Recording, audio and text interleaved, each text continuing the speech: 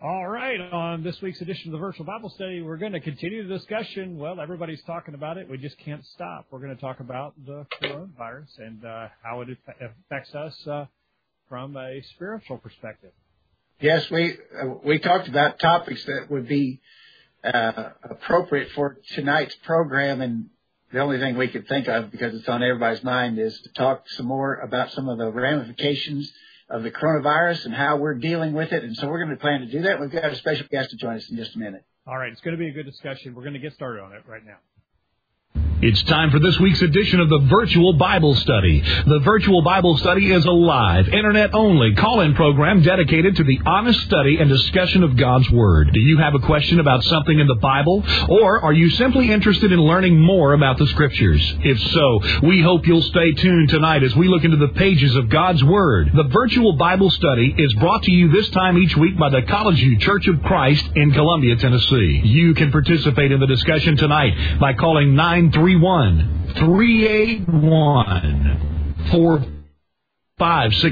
or by emailing your questions or comments from collegeview.com. We hope you'll take out your Bibles and study along with us as we begin an exciting study of God's Word on this edition of the Virtual Bible Study. April 16th, 2020. Thank you for joining us on the program tonight. My name is Jacob Gwynn. My father, Greg Gwynn, is with you tonight. Hello, Dad. Jacob, great to be with you. We're continuing to struggle with these remote connections, but we're doing our best and glad to be able to do it again this week. Glad to do it again. Kyle's with us tonight again, not running the board, and that's part of the problem. Kyle, welcome to the program. Kyle's connection's real spotty tonight. Oh, it is. Yeah. It is. There's a little delay on my end. I'm sorry for that, but it's good to be here. Yeah, glad that you're here, Kyle. Glad that you're on the other end of the line tonight. Very much. Lots of delay there. Lots of folks on the line tonight. We want to hear from you.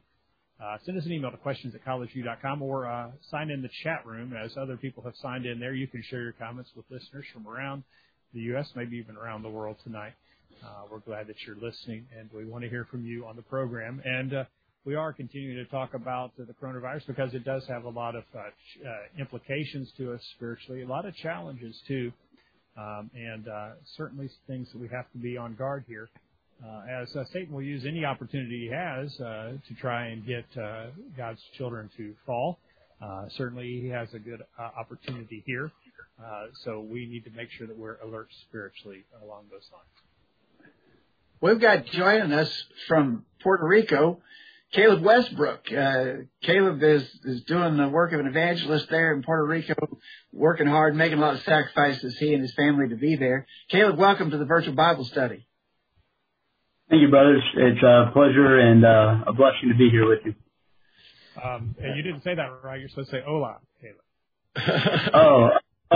En español, hola, bienvenidos. Es un placer y bendición para estar con ustedes esta noche. Gracias. Oh, boy. Great.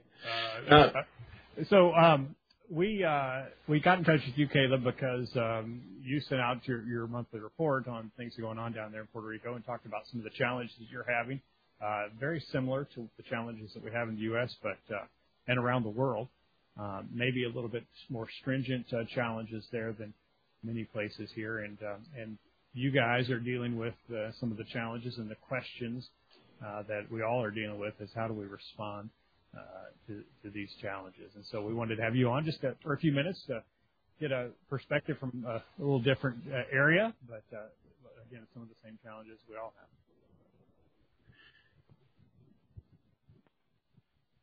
So Caleb, we were talking before we got started here. You guys have even been forbidden to get on the roads on certain days. I think Sunday is one of those days where you're not even allowed to drive. Yes, sir. The government's taking a really strong lockdown here in Puerto Rico, and that's understandable given our demographic. Puerto Rico, we're part of the U.S. We are a territory or commonwealth of the U.S., and we have about 3.5 million people on our island. Our island's pretty small in the Caribbean. It's about 110 miles long by 35 miles north to south. And so you have a large population density in a real small area. And so the government's been really concerned with our older population and just the way things have been. So they've kind of just thought, what are the most extreme measures that we can take that can lock everybody down and stop the virus? And that's pretty much what they've done. So since March 15th, we've been on pretty much martial law or martial law light. We've been under strict orders to stay at home. Technically, we're not even supposed to go on a walk around our neighborhood. Unless you have a child with autism, you're not supposed to go out in the street and take a walk. Going to the supermarket, everybody's required to wear personal protective equipment. And you're only allowed on the roads to go to either the supermarket, the pharmacy, or doctor's office. Part of the difficulty, though, with the doctor's office, in my case, I've got a little bit of a respiratory issue going on right now just for seasonal stuff. But I can't visit my doctor because they've shut that down. So only the major clinics and hospitals are open, and really they're only open to see COVID-19 patients. So there's been a lot of strain going on with our island and our society, and everything's really racked hard. I will say that Puerto Ricans are very patient people, and as a whole, they probably are doing better because we've had a little bit of practice with this. When I first arrived at the island in 2017, we had Hurricane Maria, and people were without power for 6-7 months in some places on the island. And so people here are kind of used to that. We had earthquakes back at the beginning of this year in December, January, and so people here, there's not any civil unrest, but there is a lot of strain. It's difficult just to do daily things. But being a part of the U.S. and receiving some of the social welfare programs and things that the U.S. provides, we're still in much better situation than our brethren in Central America. And so it's still a progressing situation, but it's very difficult. Now you have got... Specifically, how have you and the brethren there where you're working and preaching, how have you addressed the hardship in regards to assembling to worship? Yeah, so the assembly question is definitely on everyone's mind. I know it has been in the States. It's a little more difficult with us because the government has specifically forbid us to come together and meet. I know in the States there's been a lot more flexibility, like in Texas or Missouri, where my parents are from. The governors have given more flexibility on meeting.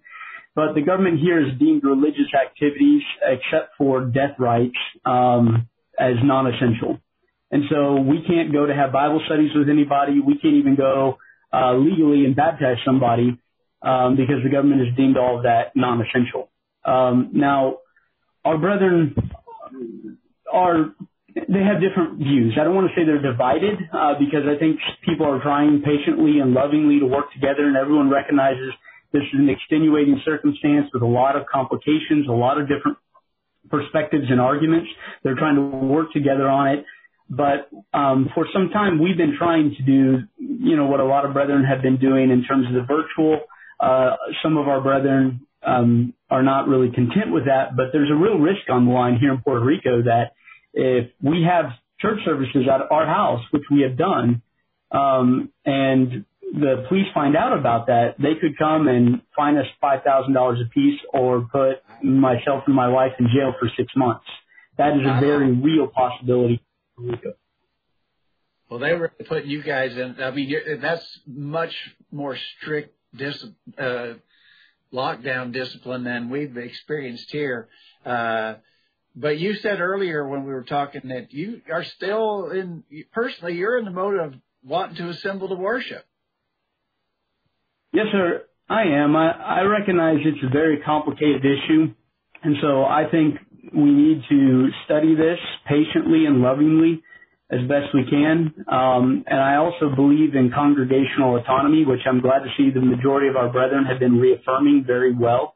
And so I think we need to come together as our congregations and discuss these things and open our Bibles and test ourselves. One of my biggest concerns, just for me and knowing humanity as well, is normally when we get ourselves into difficult or extenuating circumstances, it's very easy to justify our current course of action. Right. And that's usually our reaction and our reflex to do. And part of the problem with that is many times we can become blinded in our self-justification. And we could list a whole host of false doctrines or movements among Christianity or, even among the church where people have been reactionary to certain things. And I've even seen brethren kind of come back and say, well, all of my teaching regarding the assembly up to this point was wrong. And maybe that is the case. Maybe we were wrong And that might be the right answer coming out of all this and having, of course, post-mortem, like a reflection time period on it. But there's another part of me that's just concerned and says, well, we might be sacrificing some of our convictions now to go with what's easy. And I know the difficulty of that, and if you don't mind me sharing a personal example here, there was a brother who wanted to come and visit me, and he wanted to come and kind of have a study and to encourage me and my family during this time. And there's a difficult balance between saying, like, well, what's his work as a Christian and what's the government say? And I was trying to tell him, no, don't come. But honestly, and I have to confess, my reason for telling him not to come wasn't, well, you should abide by the law of the land, or, well, you should, think about doing God's work in another way. I said, if you come, you will either be fined $5,000 or you'll be thrown in jail. And I'm not saying he should have come, but honestly, my motive for stopping him was out of fear. Is out of fear for either contagion or fine or imprisonment, and it wasn't for the proper motives. And I look at this in a broader perspective, and I also wonder, are we using the right motives in this discussion? Because I know how easy fear is to creep in and then drive us. And my bigger concern in all of this is not where we land necessarily as a congregation of having services or not having services. My bigger concern is, are we using faithful arguments, and are we being motivated with faith over fear? And that's a deeper discussion that's harder to have with a lot of people rather than the reactionary, well, let's have services, not have services, and, oh, we're all going to get, coronavirus. So.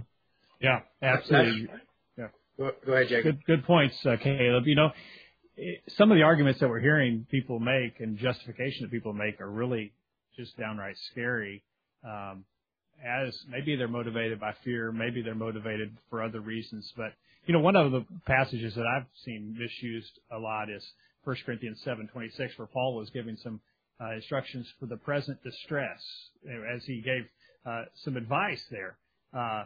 And people are using that as sort of the get out of jail free card that, hey, we're in difficult situations, so we don't have to worry too much about what God said, his instructions, the need for Bible authority. We're in this present distress, and so, all holds are free here, no holds barred. And we got to be very careful. I agree on that, Jacob.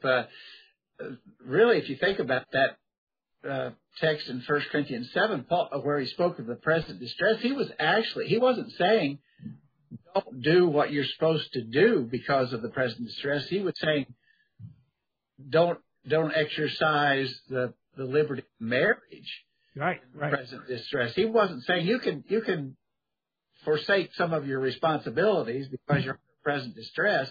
He was saying maybe you should think about foregoing a privilege of marriage so that you're not worried about taking care of a wife during these troubling times. But it's applicable to the idea of you don't have to worship now because it's present distress. No, the way people are using it now is, hey, if you're married and you think it'd be easier not to be married, you can get divorced because of the present distress. That's not what Paul is saying, and that's the equivalent of what people are saying now. That would be the logical application of the way they're using it now. That's right. Yeah.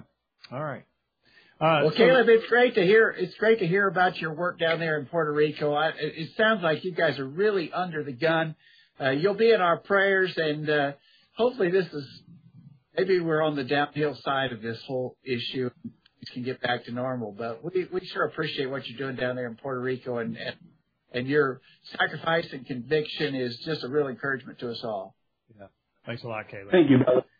And thank you for taking time to join us tonight on the program. Great to talk to you, and great to know that you're down there standing strong. Thanks, brother. God bless you, Caleb.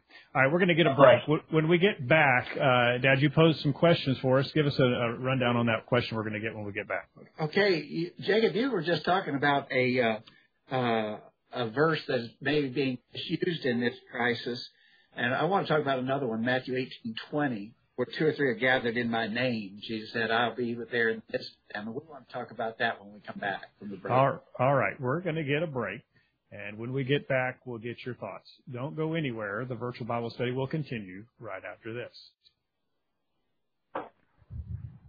Have you checked out all of the resources on collegeview.com lately? Check it out now while you listen to these important messages. The virtual Bible study will be right back after this.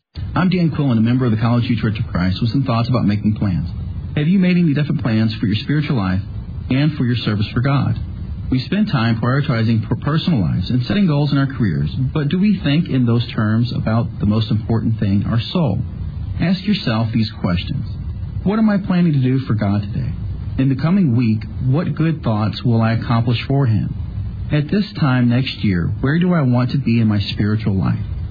In 5 years from now, how will I have changed, improved, and grown in my work for God?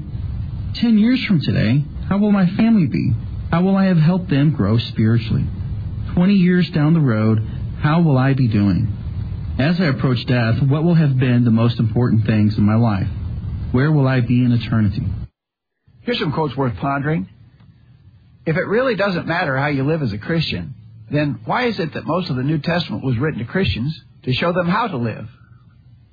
Dr. William Glasser said, if you want to change attitudes, start with a change in behavior. In other words, begin to act the part as well as you can of the person you'd rather be, the person you most want to become. Gradually, the old person will fade away. We are either the masters or the victims of our attitudes. It is a matter of personal choice, blessing or curse. Man, wish I'd said that. Use your internet connection for some...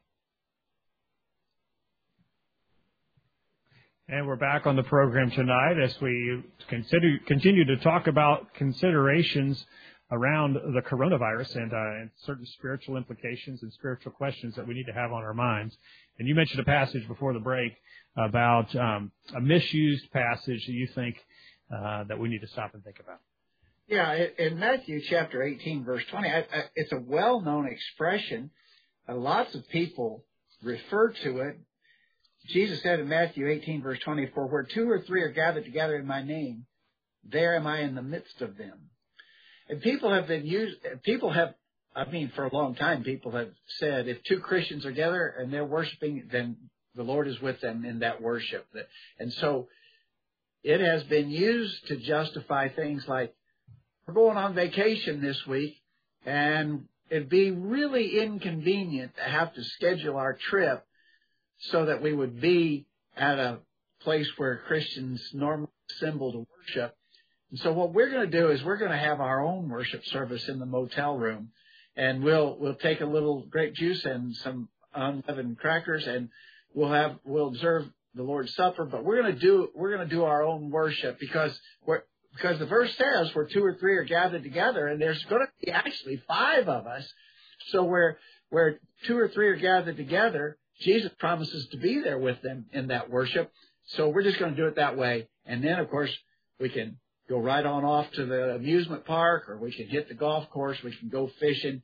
We're on vacation after all. But that's been the way that passage has been used. And now, in the coronavirus crisis, it's being used that way to justify the not coming together for worship, but remote, so me and my wife are at home. That's 2.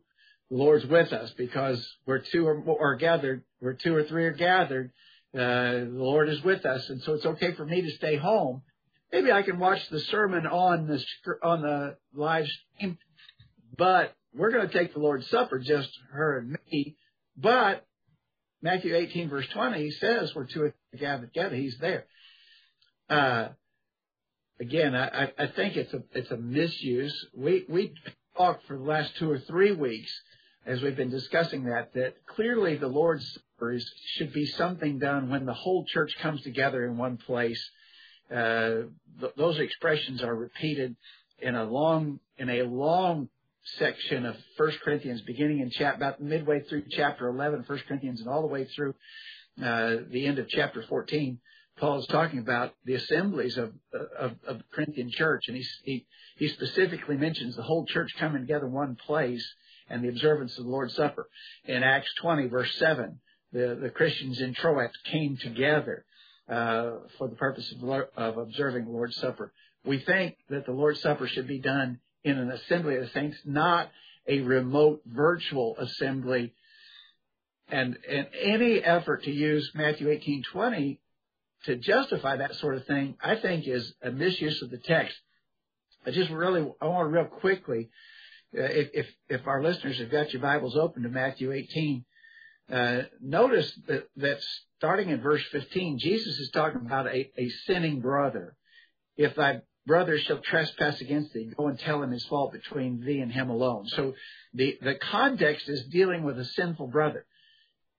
You go to him individually. If he won't hear you, you take, in verse 16, you take 2 or 3 with you. If he won't hear them, you put it before the whole church. Verse 17, but if he neglects to hear the church, then Jesus says, let him be unto thee as a heathen man and a publican. And it's in that context that Jesus says in verse 18, verily I say to you, whatsoever ye shall bind on earth shall be bound in heaven, whatsoever ye shall loose on earth shall be loosed in heaven. In other words, Jesus is giving Christians and churches the authority to do disciplinary action. That's what we typically call this, is church discipline.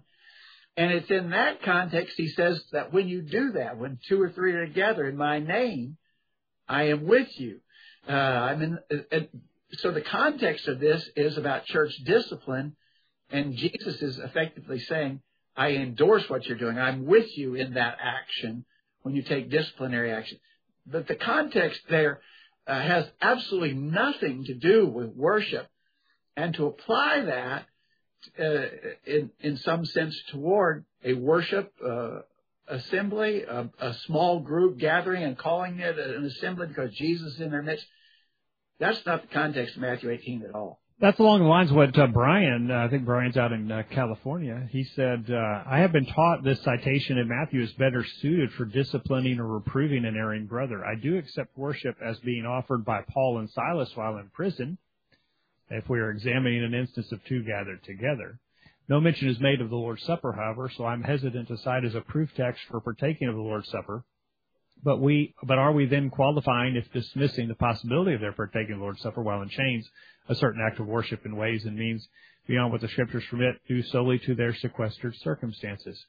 So he doesn't think that you could worship alone like some are using the Matthew passage for, but he has questions about Paul and Silas in prison. Well, I just can't imagine that they were observing the Lord's Supper there. We don't even know it was the Lord's Day when they were cast into prison. We don't know what day of the week it was. There's no indication that they would have been taking the Lord's Supper. They were praying and singing. You can do that anytime. You can do that any day. You can do that when you're by yourself. You can do that when you're with others. But the Lord's Supper and the contribution are the 2 acts of worship that are specifically mentioned in the assembly of the saints. That's right. I wouldn't use Paul and Silas as justification for what some are doing in regards to the remote or virtual observance of the Lord's Supper. I don't think that one applies. He asks another question. He says, instead of remotely or virtually, as you say, which it undoubtedly is, could we also classify it as a concurrently or conjunctively? In these terms are even applicable in such an existential arrangement. I know we can take an expedient too far, but where in spirit and in truth extends, and I'm not saying how far that is, I don't know, is the separateness, that is, in home gatherings, accompanying the physical geographical boundaries disqualifying, even when led and coordinated in real time as one in unison observance or activity. So he says, are we together if we're doing it virtually? Well, I mean, words mean things, and the expression there in 1 Corinthians, for instance, in 1 Corinthians chapter 14, verse 23, if therefore the whole church be come together in one place. I mean, words mean things, and that's talking about a singular geographical location. That's not talking about together in the sense of oneness, unity. We're really together, although we're miles apart. That is talking about one specific locale, a specific geographical spot. Now, I think last week in the Virtual Bible Study we mentioned that Paul understood the idea of being together in the sense of unity or unison. If you go to the same epistle, 1 Corinthians 5, when he was urging them to discipline that immoral brother, he said, verse 3, 1 Corinthians 5, verse 3, I verily, as absent in body but present in spirit, have judged already, as though I were present, concerning him that has so done this deed. So even in that time, 2,000 years ago, Paul understood the idea of, I'm with you. I join with you in this act. Yeah. But in that same epistle then, when he wrote about observing the Lord's Supper, he said the whole church come together in one place. And again, that's a context that begins about halfway through chapter 11 and runs all the way through the end of chapter 14. So they were physically together in one place. And so that's where we would go to say, hey, listen, if I'm going to do this by faith, knowing that God has given me these instructions, I'm going to do that in one geographical location. Jim is in Kentucky. He says, I think we may need to re-examine Matthew 18:20. We have for many years used this as a valid reference for couples to gather in their homes for worship. And even though we would still consider that valid when there is no congregation close, Matthew 18:20 seems to be talking about something other or different than worship. The context of Matthew 18 is the reconciliation of two brethren at odds, verse 15. If one brother refuses the private offer of reconciliation, then the brother who is seeking to reconcile is to bring one or two more, verse 16, who will be witnesses. They then will hear the matter and bring it before the church. I think verse 20 then, in context, deals with the authority of those two or three to stand before the congregation and provide their testimony. The Lord agrees they are doing His work, he says. I think that's right. I think you're right, Jim. He says the question you pose, it is not possible to come together, as Paul mentions in 1 Corinthians 11, verse 20, over the Internet. The concept of coming together is personal and not long distance. Why not come together over the phone or via snail mail? If I do not personally need to be in the presence of another with regards to worship, then any means will do. Thank you, Jim, for your comments tonight. Good, Jim. Let me read what Dwight in Iowa says. He says, I was asked this question myself by someone. I asked Brother Greg about it and did some in-depth study on it. So Dwight is mentioning that he and I had corresponded about this. According to the Scriptures, this verse has nothing to do with worship, but as you read it has everything to do with correcting a brother. It has to be by the authority of the Lord. So with this verse, I see no authority to partake the Lord's Supper or give remotely or virtually. If we can for a short time, then why not all the time? Save the money used in buying and upkeeping a building and put it towards high-tech equipment for people not to leave their homes. My question is, how would elders, if present in the church, shepherd that flock? How would we fulfill the command to assemble in Hebrews chapter 10? How would we fulfill the command to come together as the church to take the Lord's Supper? Virtually is not found in the Scriptures. There's wisdom on God's part for telling us to come together in a single location, Acts 20, verse 7 following, 1 Corinthians 11, verse 17 and following. He says the church came together, not virtually. I agree. Right. We got an email just in from E.R. Hall down in Alabama, and he said, would it be a correct statement to make that Matthew 18 through 20 is in a context applicable to the apostles based on the statement Jesus made in verse 18 with Jesus' earlier statement to the apostle Peter in Matthew 16:19? The statement Jesus is making in verse 20 is being stated to assure them of the promise he made to them, his apostles, in verse 19. Again, I say to you, if two or three on earth agree about anything they ask, or it will be done to them, done for them by my Father in heaven. Again, the you, they, and them are referring to the apostles. Is this reasonable? I think it is reasonable, and I've heard that explanation through the years that Brother E.R. mentions there. However, my take on it is a little broader than that, not just to the apostles, but to faithful brethren who in the context are taking action in an effort to restore a fallen brother, even to the point of withdrawing themselves from him. And Jesus used the expression, let him be unto thee a heathen and a publican, as a heathen and a publican.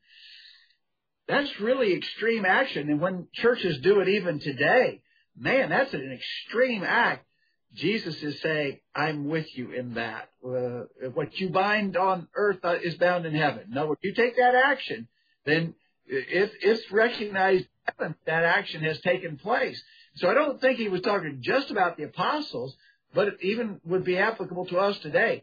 We take those steps, then it's recognized in heaven, and the Lord is with us when we do it in His name or by His authority.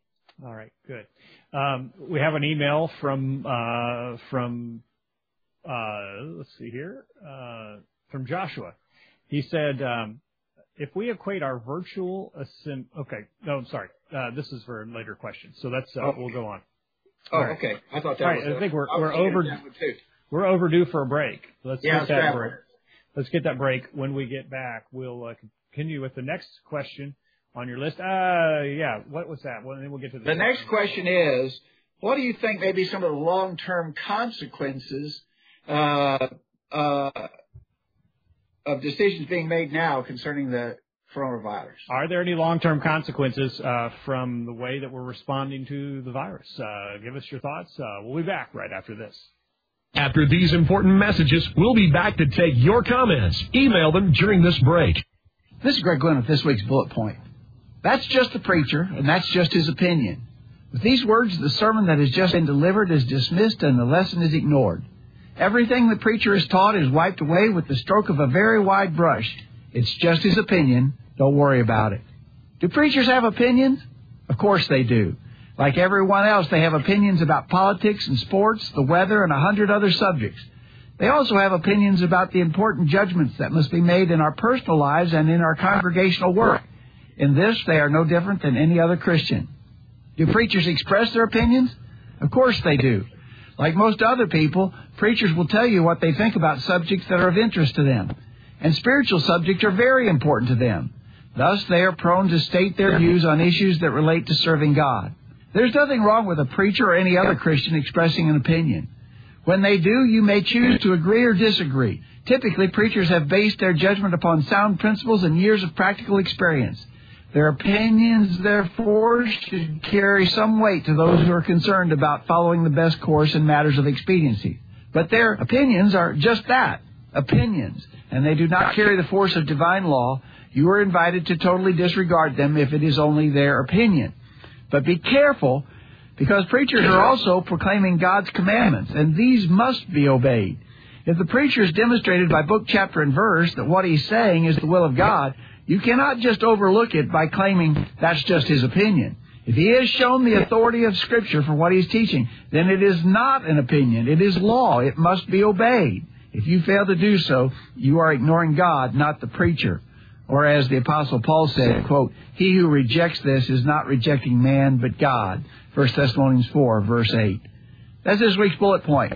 Think about it. My name is Alex Dvorak, reminding you to listen to the virtual Bible study every Thursday night at 8 o'clock Central Time.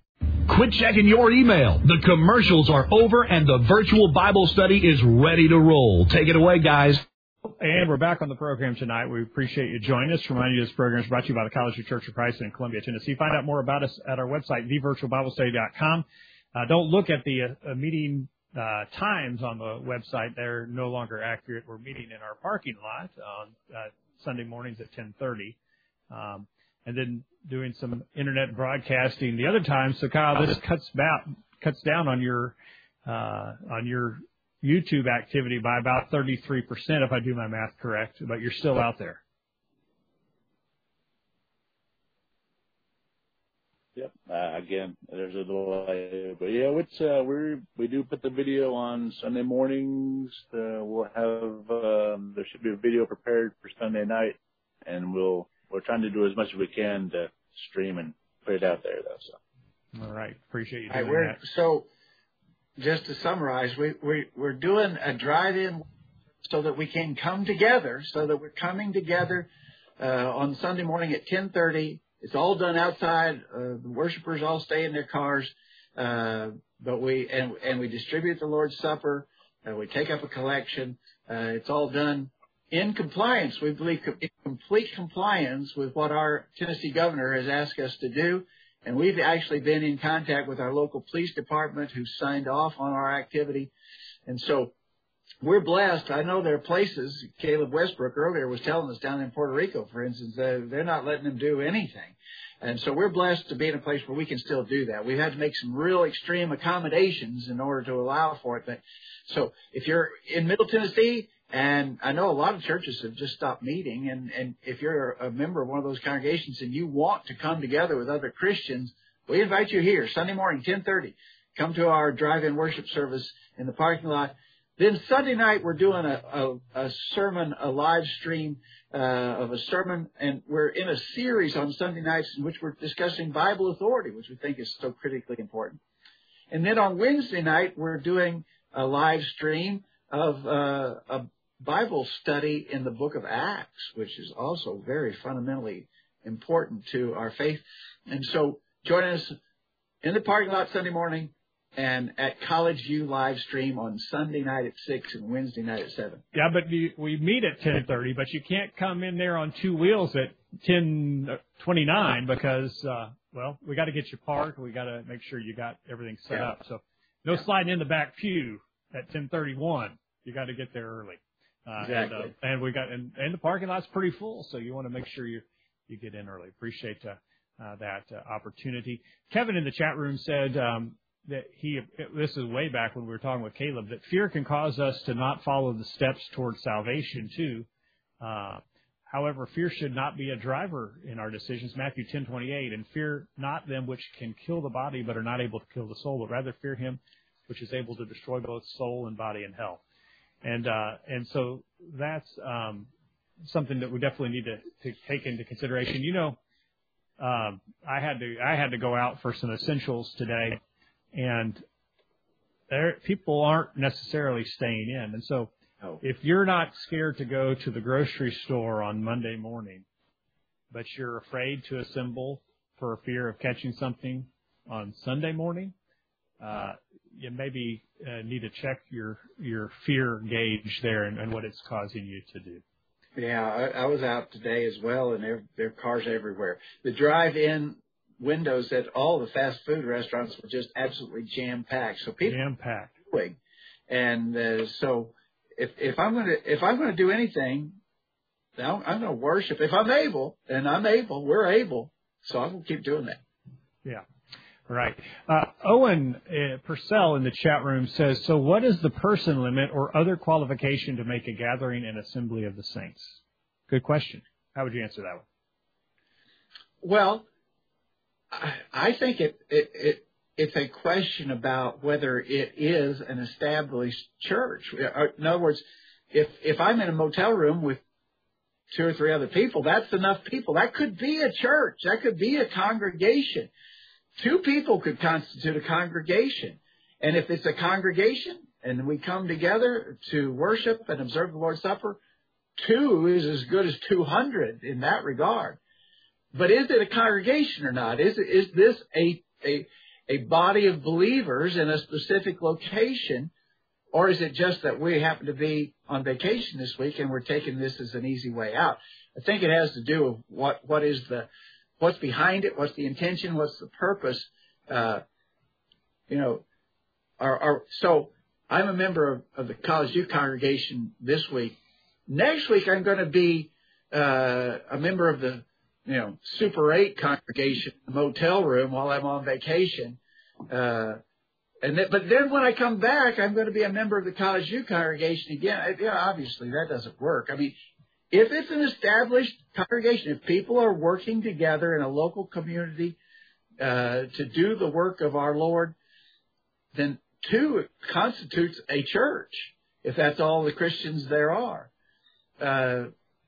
2, as I said, is as good as 200. But what's behind it? All right, good. Thanks, Owen, for your comments tonight. Kevin says we should all have a better appreciation for our worship together now. Similarly for Lord's Supper, giving, singing, praying, even the Scripture expounded. That is really true, Kevin. I'm absolutely with you on that. I can't wait till we can get back to normal here. It's driving us crazy. Yep. And then he says, this is probably on to point number 4 of your questions tonight, which we're going to have to hurry to get to. He says, this present situation challenges in all those aspects. I look forward to seeing all my brethren in person once again. He says they're restarting services there this Sunday at the church building in the parking lot if more than 10 arrive, social distancing inside if less than 10 arrive. So they got plans to get things back together again. All right, so you ask long term. Let's just read what our emailers said, Jacob. What do you think are maybe some of the long-term negative consequences of the choices we're making right now as we deal with the coronavirus. Well, before we get on to that, we got a late-breaking email here. I think it's Brandon. Says, what about apostles when they traveled to spread the word? Do you think they took the Lord's Supper when they went out 2 by 2? I don't know. I couldn't say. I don't know. The text doesn't tell us. But we know when churches were, we know that, for instance, Acts 20, verse 7, Paul on his trip made a specific determination to tarry in Troas in Acts 20, verse 7, because he knew the church there would be coming together to observe the Lord's Supper. All right, there you go. Other than that, I don't know how we would say. Yeah, and we've got to be careful here. And again, these are challenging times and challenging questions, but we want to take the safe route. We want to make sure that we can do everything by faith, Romans 14, verse 23. I've got to be sure that what I'm doing is approved of God, and the only way I know that is from Romans 10:17. The Word of God. Faith comes by hearing, and hearing by the Word of God. So I've got to make sure that what I'm doing isn't just based on speculation and what-if kind of things. I'm doing it based upon what God's Word said, and I'm gonna take that safe road and make sure that I've got a Bible pattern, a Bible authority for everything that I do. All right, now your question about long-term consequences. Yeah, we got an email again from Brian out in California. He said, my greatest long-term fear is that virtual worship will become an acceptable alternative after the present distress has passed and church doors are reopened. I've weighed in on a couple of questions, a couple of my own. Oh, he's got some other questions. I don't know if we'll get time to get to them, Brian. But he says his big concern is he's afraid people get used to staying home. It's kind of neat to worship in your comfy pants and not have to get dressed up to go to church. Maybe people. Yeah. It's easy to set in the car too. Maybe this drive-in worship thing could be a thing. We got to wonder about that. Here's what Joshua says, and he says, if it is acceptable, if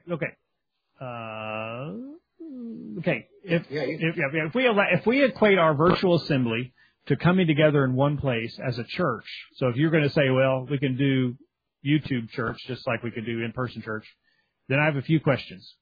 Are those who are rejecting and have the ability to join the virtual assembly to be noted and admonished for forsaking the assembly? So his point is, I didn't see Brother Joe. I didn't see him logged on. He hasn't logged on. Is he forsaking? He's forsaking the log on. Yeah. Number 2, if it is acceptable to worship now virtually as a local church, then can we rightly rebuke any member who wants to continue doing so in the future? So, hey, you guys get back together. We're staying home. And you just, Kyle keeps on, streaming the services. Some of us are just going to stay home, but we're there. We're assembled. He says, if we accept all acts of virtual worship now as acceptable, then why not allow people to abandon being members of their local congregation and become members of our local congregations by just streaming them into the regular assemblies? Again, if they can sing, pray, participate, give, take the Lord's Supper virtually now, why not later? And if not, why not?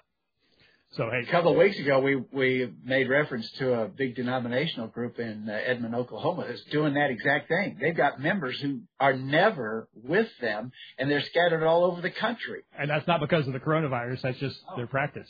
Yeah. Number 4, would it be acceptable for those who are holding a completely virtual worship service for a family to just participate virtually while they're away on a vacation or at a soccer tournament on a Sunday or out on a fishing trip? Hey, you got this wireless hotspot. Why not stream the services from the bass boat? Yeah. Hey, yeah. We could actually have a line in the water. Right. While worship is going on, Yeah. We might catch 2 or 3 during that worship time. Yeah. Joshua says, he concludes, some of these situations are the ones I believe we are going to have trouble dealing with on any consistent basis based on how brethren have redefined the assembly during this pandemic. Yeah, you got to be careful what kind of doors you open there. Appreciate that. Yeah. Jim in Kentucky says, I do not know if we can accurately know what the long-term consequences may be. One thought is the regular flu season, which comes about every year. Some may be persuaded to justify locking up during that time as the coronavirus seems to be simply a stronger version of the flu. What about measles or chickenpox?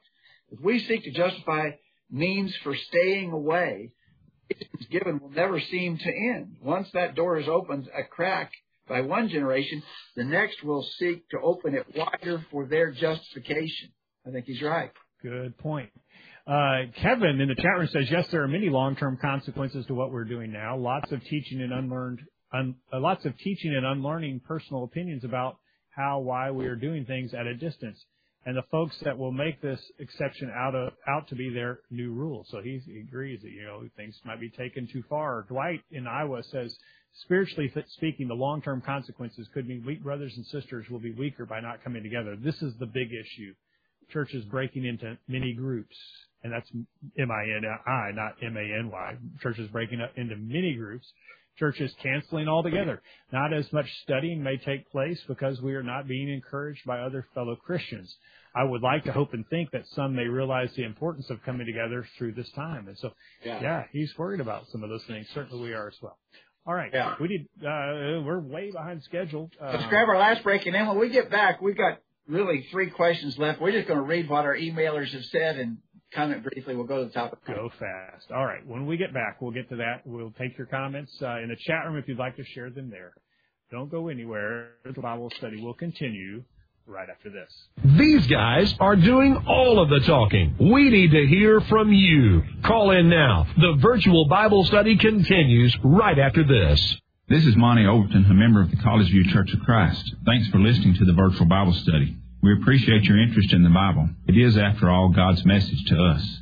We thought you might be encouraged by a poem written by A.Z. Conrad entitled The Bible Stands. It goes like this. Century follows century, there it stands. Empires rise and fall and are forgotten, there it stands. Dynasty succeeds dynasty, there it stands. Kings are crowned and uncrowned, there it stands. Emperors decree its extermination, there it stands. Atheists rail against it, there it stands. Agnostics smile cynically, there it stands. Profane, prayerless punsters caricature it, there it stands. Unbelief abandons it, there it stands. Higher critics deny its claimed inspiration, there it stands. The flames are kindled against it, there it stands. The tooth of time gnaws but makes no dent in it, there it stands. Infidels predict its abandonment, there it stands. Modernism tries to explain it away, there it stands. We're tracking the trends on the virtual Bible study.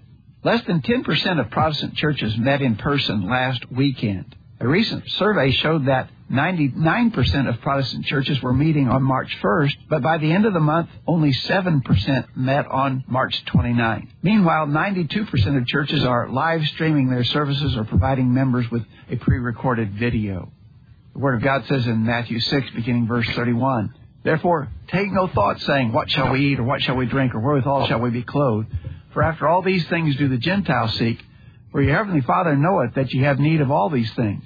But seek ye first the kingdom of God and His righteousness, and all these things shall be added unto you. Missed a recent virtual Bible study program? Listen to any of our past programs from the archive section of our website. Now, back to the virtual Bible tonight, and we're going to the top of the hour. In the chat room tonight, Kevin's noting that his dry cleaning bill and fuel bill is much lower with a virtual assembly, and he's usually not late, he says. So, way to go, Kevin. I guess it's not too hard to get to your living room on time. And if you can't make it and you can sit in the dining room, maybe slide in without people noticing. The Horwath family in the chat room says, I'm seeing a growing inconsistency on how Christians are picking and choosing how they apply their reasoning and logic. We must be consistent. This isn't a buffet. Cultures change, situations arise, but God's Word is consistent, and proof why we made a good decision to meet virtually tonight with that coughing going on. But he says this isn't a buffet. You can't just pick and choose what you want.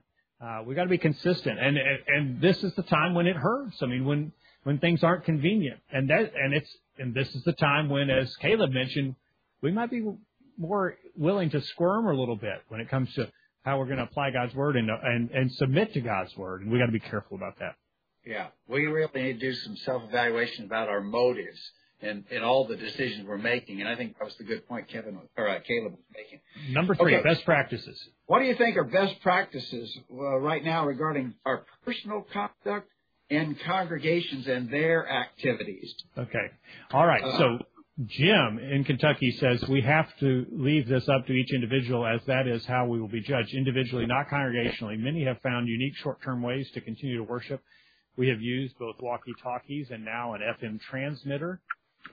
If we are seeking a way, we will find a way. If we are seeking a way to continue to meet on the first day of the week, we will find a way. If we are seeking an excuse not to meet, we'll find one. So they said, don't look for excuses, look for ways to get it done. Good. Dwight says, personally, do the best you can in putting God first in your life. This will also show your children what is important. Pray individually as well as a family. Do your part in continuing to study God's Word.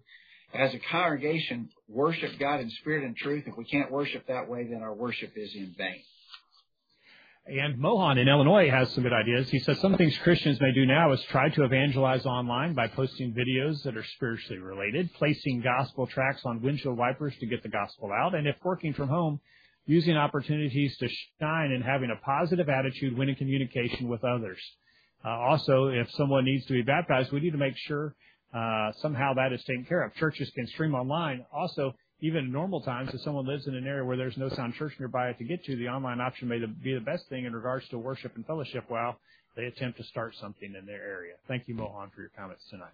I would emphasize that last phrase. He said you got to try to start something locally. Right. Yep. And then, so you got Dwight. So we're ready to go on to number 4. Question 4, what positive lessons do you think we can learn from this whole experience with the coronavirus? Jim in Kentucky says the unique ways brethren are striving to continue to fulfill the Lord's commands to meet together is heartwarming and uplifting. I agree with that. I know we've been encouraged here at College View, the spirit of cooperation and everybody pitching in and helping out. It's been a pretty big thing to do our drive-in worship service. And when we've done online Bible studies, everybody's joining in. It's just been, I really have to say, it's been encouraging. Yes, it has. Definitely not what we want to do long term, but it has to be the best of the situation. Especially last weekend when the skies opened up and we got flooded. We had our worship service last Sunday morning in Columbia, Tennessee in the parking lot, and it was a downpour. I mean, it wasn't just raining, it was a flood. I wish I had my rubber boots on. It was that bad. I mean, we had Lake College View. We had Lake College View going on out here in the parking lot. Yeah. Dwight says, it has made me look into my life and into God's Word even more deeper. None of us know when our time here on earth will cease, so we must always be prepared, James 4:14. Also, we should all know God is in control and He has our best interests at heart. Thank you for that, Dwight, and certainly good reminders. Lots of things to think of. I think a lot of people are stepping back and saying, what's important in life, and am I making the best use of the time that I have? Kyle, you can comment what you're seeing. I mean, I think that it's an opportunity for us to step back and reassess. Oh, absolutely. This is eye-opening for any facet of our lives spiritually and our normal walks of life. This is a very odd experience. I think we'll remember this for the rest of our life. We'll be changed by this experience. So. We will be changed, and we'll never forget this. I'm with you on that. Well, not so fast. I was thinking about that. This isn't the first pestilence or plague to go around. This story has been written many times in the past, and we just. But in our lifetimes. In our lifetime, but read the Bible. What happens after people get on the other side of something like this? They go right back to where they were. The Israelites sure did. We'll do the same thing if we're not careful. Yeah. Kyle? I hope we can look at we have the. No. I'm sorry. I'm good. We have the Bible as a past example, but the Israelites did. Hopefully we can learn from that and not do what the Israelites have done. Yeah. That's right. Forsake God. So we need to get back. That's right. Yeah. Eric says we need to seek the truth and love and not hammer someone or a congregation, but reason from the Word. I commend the Virtual Bible Study for doing exactly that. Yeah, we got to make sure that these are challenging times. Caleb Westbrook said when he was talking to us, we are autonomous congregations, and so we're making our choices. We've got reasons for our choices, and we'll be glad to explain our choices, but we're just trying to do our thing here. We're not the arbiters of all things. That's right. We're not the judge. Kevin says the shepherds are seeing some good things that can come from this virtual study medium. Number 1, daily Facebook scripture message. Number 2, smaller study groups with special focus, difficult subjects, deep topics, limited interest, to name a couple things we're doing here. So Kevin says they're making the best of it. Owen Purcell says, as Kevin says, I think every Christian will appreciate worshiping together significantly more after this is over. It should also give us confidence going forward, knowing that if we can survive this, whether or not we do physically, we can survive as much or more in the future. So, and the main thing here is we can determine if we're going to survive this spiritually. That's in our hands. We can determine that. We may be dead tomorrow from the virus, but I can make sure that I survive spiritually. Thank you, Owen, for that. Exactly right. Number 5. Number 5, what recommendations can you suggest from Scriptures for dealing with stress and anxiety at these times? Dwight says, comfort one another with faith, hope, and love of the Scriptures. 1 Corinthians 5:14, encourage the faint-hearted, the feeble-minded, meaning those who are weak spiritually. Matthew 6, verse 25, be a Christian today. God will take care of us. Be faithful unto death. He'll give you a crown of glory. Philippians 4, verse 6, pray to God. Jim says these are not unique to our generation. However, Acts 8, verse 4 reminds us that even during times of tribulation, the gospel is to be preached. Hebrews 10:35 and 36 reminds us of the confidence God has in us to continue to stand for Him even in the face of danger. So don't quit doing what you need to be doing, Jim says, and that God will stand with us. And finally, our last question, we'll have to go quickly. What are some good recommendations for using the extra time that we might have right now? The extra time. Yeah. So you're not doing some of those things you'd normally be doing in the rat race. What do? Jim says put together Bible lessons. Use social media for prayer group. Learn about technology and how to use it better for the spread of the gospel. Here's what he did. He said, on a personal level, I had 24 years worth of sermons in 3-ring binders that I took out of the binders and put into books with plastic spinal cones. It took me the better part of 3 days. Now I have far more room in my library to cram things. Way to go, Jim. Way to go. Jim. Little organization there. Yeah. All right. And Kevin says, remember the renewed interest after 9/11? Hardly remembered now. That's right. I mean, there was a big spiritual focus then. Yeah, we forgot that. Yeah, for a couple of days, it seemed like. Yeah. All right. And Dwight says, if you got extra time, study more, learn how to use a concordance, study out some of these controversial issues, such as virtual worship, and pray and give comfort to your children and others. Lots of things to do. We had a couple of questions. We had a couple additional questions. Brian in California had asked a couple of extra questions, and we didn't have time to include those, so I apologize for that. Yeah, I don't know if we can do another week on the coronavirus or not, but we'll try. These questions can be answered coronavirus discussion or not, so we'll try to get to those. Yeah. All right. Kyle, final thoughts from you tonight? It was a good study. I think it's sadly, as long as this pandemic continues, I'm sure our studies will be affected on the virtual Bible study. And so it was a good study, though. Yeah, I'm sure hoping we can get back to normal sooner rather than later. Yeah, I like seeing just the top of Kyle's head behind the controls. I mean, that's where Kyle needs to be, behind the controls. We've seen more of Kyle's face I see last couple of weeks than we have in a long time. Yeah, we have. I've got nothing wrong with seeing your face, Kyle, but it's not where you need to be. You need to be behind those controls. And so thanks for joining us tonight. They had a good discussion, lots of interest, and lots of things that we've got to keep in our mind as we go through this. Yeah, thanks everybody for your participation. Lord willing, we'll have another episode either remotely or in person next week. One way or the other, we'll try to get a virtual Bible study out there next week, same time, same place. All right. We look forward to you joining us then. Hope you benefited from our study and discussion of God's Word. And until we talk again, we encourage you to put God first in your life, study His inspired Word, the Bible, and live by it every day. You'll never regret it.